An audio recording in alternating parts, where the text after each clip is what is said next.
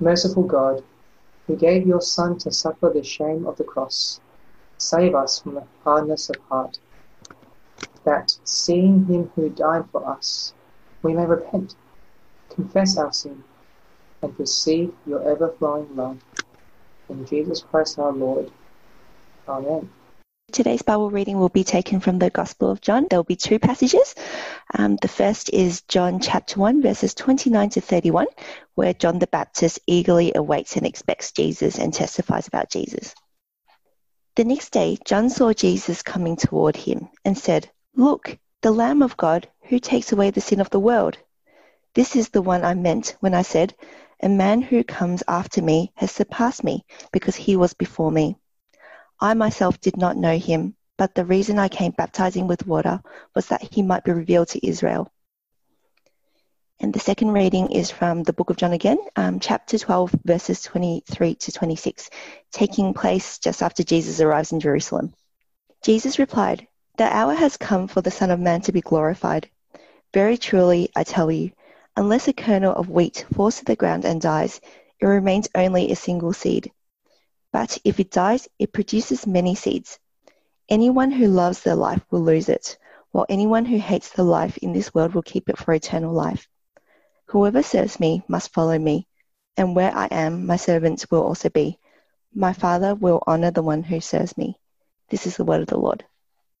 Let me ask you a question. What do you want in life? Do you want a vaccine for COVID-19? For it to be tested, for it to be good to go and available across the world? Do you want safety, assurance, and peace? I'm guessing how you would have answered that question would have been quite different than a couple of weeks ago. Maybe you would have said good grades, a spouse, success for your children. Maybe you want a sports car, a comfortable retirement nest egg, or your football team to win a flag. But the world has changed so much, hasn't it? And you just want safety for your friends and family. You want a job. You want things to return back to the way they were before. You want peace, hope, security once more. And yet, despite all the uncertainties for Christians, well, many things are certain. Our hope and peace and joy, regardless of the situation, these have not changed. If we don't trust Jesus yet, let me assure you that there is such thing now, despite what's happening around us, despite the uncertainties, that you can have safety, security, hope, peace. And Easter is a wonderful reminder of this truth. As a church, we've been looking at the book of John's Gospel for the last little while. And over the last couple of weeks and months, we've kind of been looking at the last 24 hours of the life of Jesus. And so I thought, instead of kind of looking at a more traditional kind of Good Friday type passage, we could actually look back. We could reflect back on all the passages in John's Gospel that refer to his death. And so that's what we're going to do this morning. Because you see, Good Friday, Good Friday is a wonderful reminder that Jesus died. He died on the cross, an awful, grueling, humiliating death. But you see, it wasn't an accident. It was meant to be, as we'll see this morning. Even right from the very start, Jesus' death was spoken about. John the Baptist said of Jesus, he said, "Look, the Lamb of God who takes away the sin of the world." And we're going to glance over John's Gospel and look at the times when Jesus' death is spoken about, when it's on his lips and on the lips of other people, when he says these things before it happened. And we'll see how his death and subsequent resurrection saves us, gives eternal life and a great hope beyond the grave, regardless of the situation we find ourselves in. That is when we come to believe and trust in Jesus. But before we look at his death, I thought it'd be really helpful for us to look at some of the things Jesus did before his death. And the truth be known, Jesus did the amazing. Jesus did the truly amazing. He turned water into wine. He healed countless people, like the official son, he was 40 kilometers away, and yet Jesus, he spoke and the son was healed. Jesus didn't even need to be in the presence. He didn't even have to touch him. but the son was healed from 40 kilometers away. Jesus healed a man who had been an invalid. He was unable to walk for 38 years, and instantly he got up and walked. No physio, no surgery, no nothing, just the word of Jesus. He healed a man born blind. He walked on water. He fed large crowds of people with 5 small bread rolls and 2 sardines. And to cap it off, well, he raised Lazarus from the dead. Lazarus was the rotting corpse. The odor of death had already begun. And yet by the power of his word, well, he was raised to life.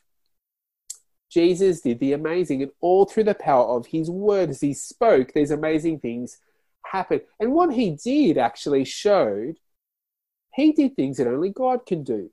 He showed that he was God in the flesh, because only God can raise people from the dead. Only God can rain bread from heaven. Only God can give sight to the blind.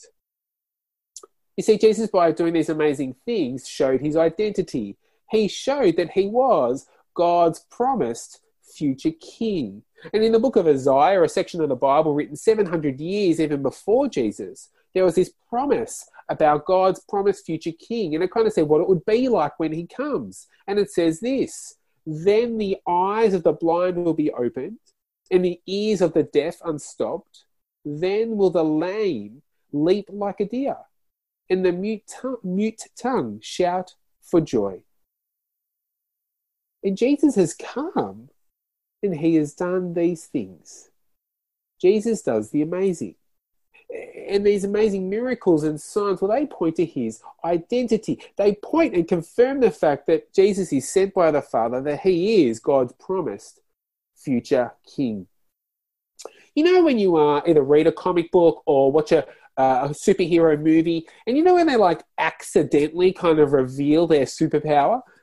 And even though they might try to deny and go, no, it's not real, no, but really their powers, their actions have really doing it anymore. Well, that is what Jesus has done. He's not trying to hide his superpowers. Actually, he shows what he does, that he does things that only God can do. And so his actions, these amazing things he does, they confirm his identity and demonstrate that he is God in the flesh among them. You see, Jesus did the amazing, and yet they killed him. You see, Jesus received mixed reviews. While some believed him, Jesus kind of showed and demonstrated that their faith was not genuine. Even his own disciples, who were extremely loyal to Jesus, they fled and left him to die alone. And while some believed, others, like the religious authorities, the religious leaders of the day, when they saw Jesus, when they heard Jesus, well, they hated his guts. They despised Jesus with a passion. They wanted him dead. He said they took issue with Jesus because he healed someone on the Sabbath. The Sabbath was this special day of rest where the people weren't meant to work. And so because Jesus healed on this Sabbath day, well, they thought it was a step too far. They also thought that Jesus was blasphemous, that he claimed to be God and to make God his equal. And despite seeing Jesus do all these amazing things, they saw that Jesus did things only God could do. They hated Jesus with venom, and they wanted to kill him. And yet, while they tried to stone him to death a couple of times, well, they finally got their way in chapter 19, when Jesus was crucified. While Jesus did the amazing, they killed him. But you see, Jesus' death was always the plan. He knew that he would die and rise from the dead. He even knew how he would die, because his death was always the plan. Well, first, Jesus knew that he would die. And the way he spoke about it, in John's Gospel at least, was the hour. He described it as the hour. Now, when we see the hour in the book of John's Gospel, apart from when it refers to a specific time, like say the third hour, the third hour of the day, which is, say, 9 a.m., whenever the word hour is there, that does not that is pointing to a theological term, a bigger teaching, and that is referring to his death, the hour at which Jesus gives his life and dies a grueling, awful death on the cross. It is the hour, that is the hour that Jesus spoke about. Before it happened a couple of times, Jesus said that the hour had not arrived. The hour had not come. One of those times is in, say, John chapter 7. Jesus, he's in the temple, and even though the religious authorities want to kill him, they try to seize him, but no one laid a hand on him because his hour had not yet come. They want to kill him, they want to lay hands on him, but the hour had not yet come. So even though they wanted to, that was not the hour. The hour had not come. It says that despite Jesus a few times saying the hour has not yet come, things change in chapter 12. With a week before his death, Jesus suddenly then says, he changes and says, actually, the hour has come. Now, the hour, the time is right. And so just before his arrest, Jesus looks towards heaven and he prays, Father, the hour has come. Glorify your Son, that your Son may glorify you. And so just before his arrest, but really the whole week before his death, Jesus says, actually, the time has come. Now is the time. But did you notice there in that verse, in chapter 17, that Jesus' death will bring him glory? We see that throughout John's Gospel. When we think of glory, we might think of the glory days. You know, when your sports team was amazing, now they're really ordinary, but they used to be really good. And so you can think back, the good old days, the glory days. Well, God's glory is his splendor, his magnificence, his worthiness. But we might be surprised by how he is glorified. We might think that death is the end, that it's shameful. But for Jesus, it is the game changer. Actually, it's his death that brings him glory and fame. Jesus knew he was going to die. And he described it as the hour when he would die on the cross and bring him great glory. He knew he would die, but he also knew he would rise from the dead. Before that even happened, he said he would die and rise. Jesus uses a number of illustrations and stories to show this. One of these he uses is a shepherd. Now, a shepherd is someone who looks after sheep. They will do whatever they can to protect and care for their sheep, because sheep are their livelihood. Sheep is their income, and so to protect their sheep, they'll sleep rough with them. They will battle wild animals, particularly those animals seeking a lamb happy meal. A good shepherd will do whatever they can to protect their sheep. And Jesus said he's the good shepherd who lays down his life for the sheep. You see, Jesus protects his sheep from the dangers that they're even unaware of that are lurking about. Jesus lays down his life. He dies to protect and care for his sheep. But we actually see more here. Because not only does he lay down his life, he does it on his own, of his own accord. He's not forced into it. He's not taken off guard. He gives his life willingly. He says, I lay down my life only to take it up again. No one takes it from me, but I lay it down on my own accord. I have authority to lay it down, and authority to take it up. You see, Jesus willingly dies for the good of the sheep on his own authority. He's not forced into it. And death is not the end.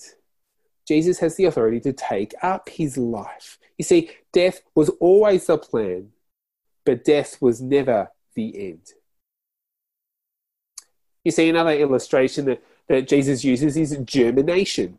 He says, very truly, I tell you, unless a kernel of wheat falls to the ground and dies, well, it remains a single seed.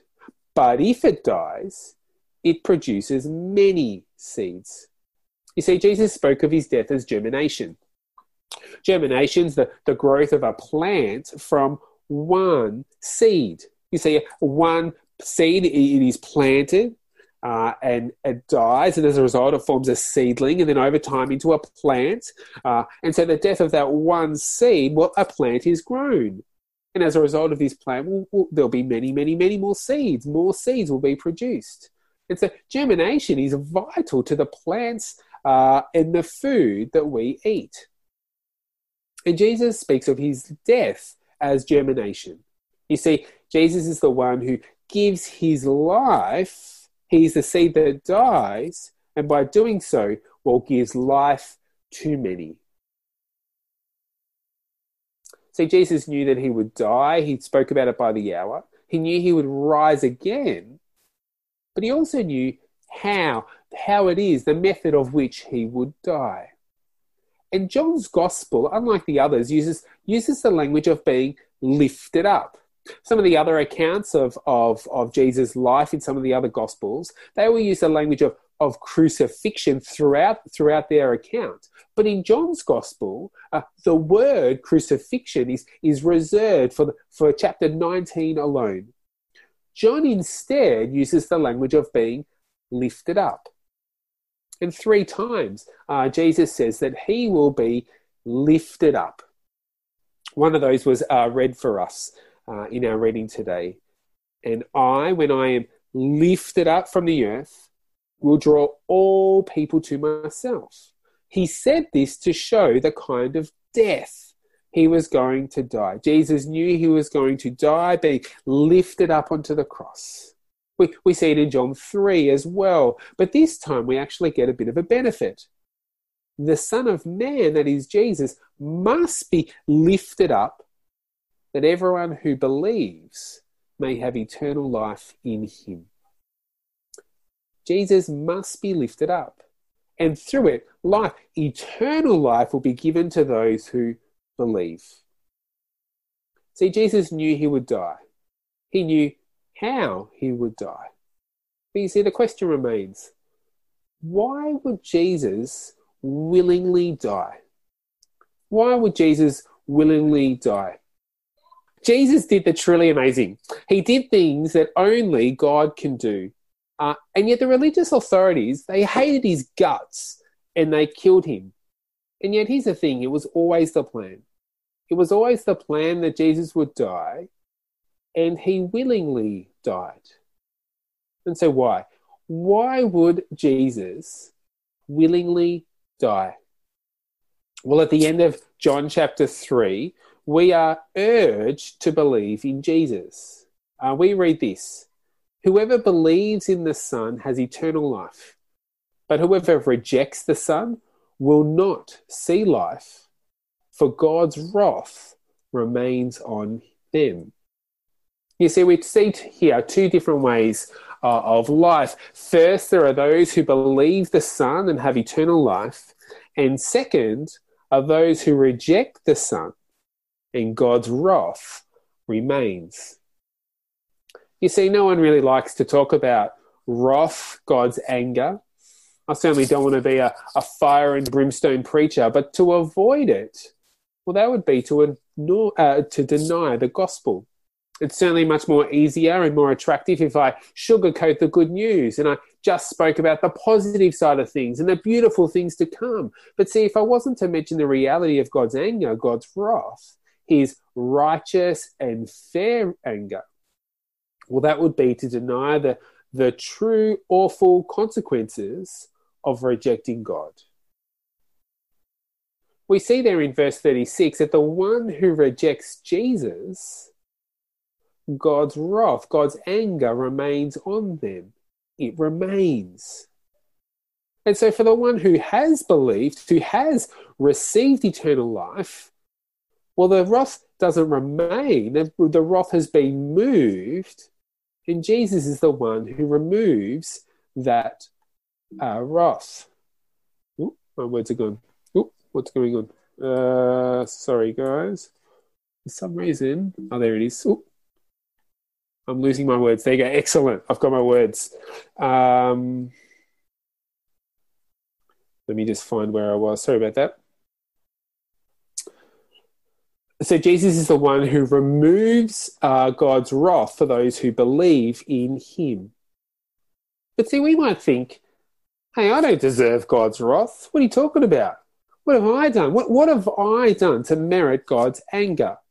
Well, for starters, by denying God, by denying his rightful rule over our lives, because he's the one who made us and sustained us, and we deny that. Can you imagine for a minute, the Bible uses this illustration of like a clay pot, where a clay pot is made by a potter, but then the clay pot says to the one who made it, to the potter says, hey, I don't like this handle here, or hey, what are you doing? I don't like this kind of thing that you're making. Get away. How crazy is that? Clay pot talking to its maker? And yet that is what we have done. That is the way that we have treated God. Instead of praising him and thanking him for what he has done for us, we deny and reject him and face God's anger for our rebellion. You see, this is the biggest problem that we will face. This is the biggest problem than any issue that we may face today. God's wrath is the greatest problem we will ever face. We might think that COVID-19 is a pretty big issue as it affects our day-to-day life and destroys the life that we knew. But COVID-19 is nothing compared to facing God's wrath. See, COVID-19 will pass. I'm sure a vaccine will be found. We will eventually get out of isolation, however long that takes. But you see, God's wrath, God's fair and right anger on humanity has eternal consequences. You see, God's wrath won't end with a bit of self-isolation from others.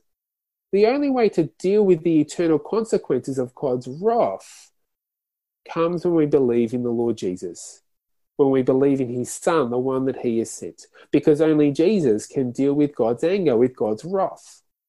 And by believing in him, will we have eternal life.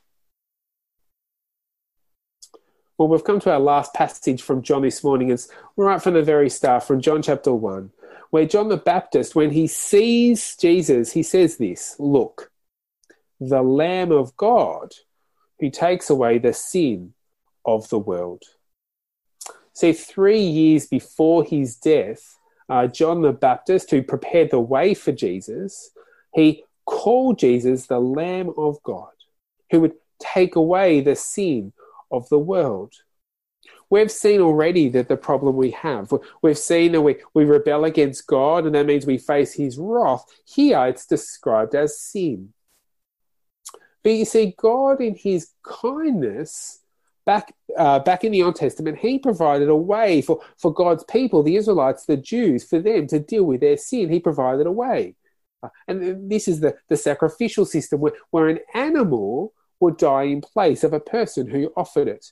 You see, the animal copped the punishment in place of the person making the offering. But you see, this system never permanently dealt with the problem. Sacrifices needed to be made constantly, day after day. It was unending because, well, our sin is unending. Our rebellion against God is unending. But you see, there was this promise of a future king who was the Lamb who was led to the slaughter. You see, that is God's Lamb who will take away the sins of the world.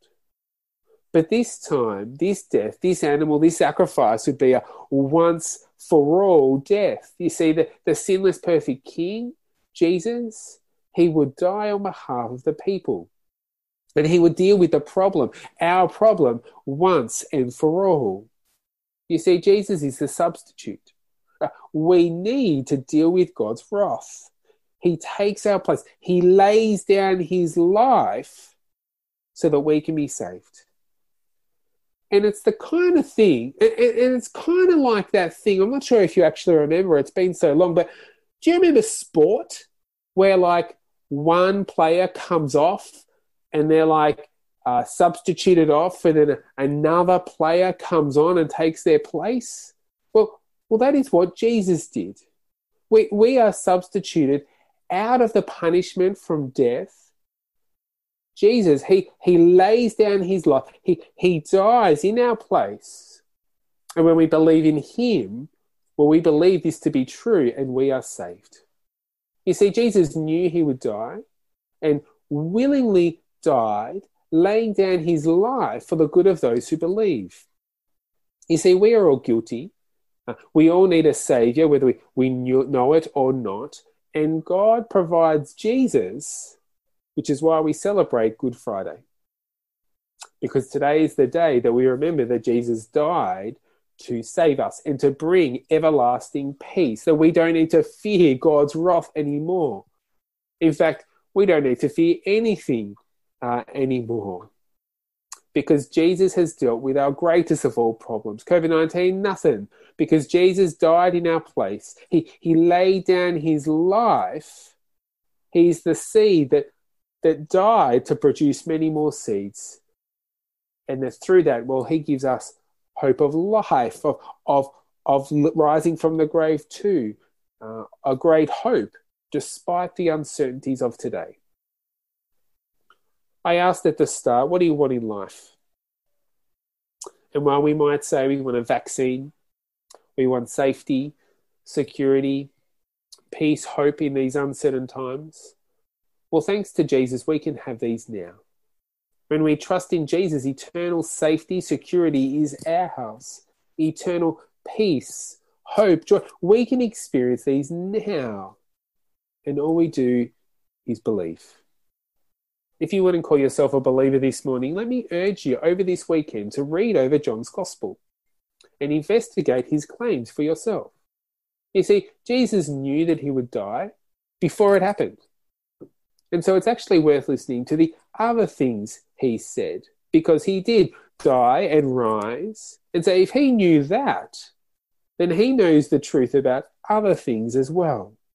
And you see, he lovingly warns us of the dangers of rejecting him so that we don't have to face God's wrath, God's anger. You see, Jesus has already faced God's anger for us, God's wrath. And he saves us if only we would believe. You see, Jesus laid down his life to save us. He willingly died to rescue us. And so let's give him our lives in service of him. May we show that we're the disciples of Jesus.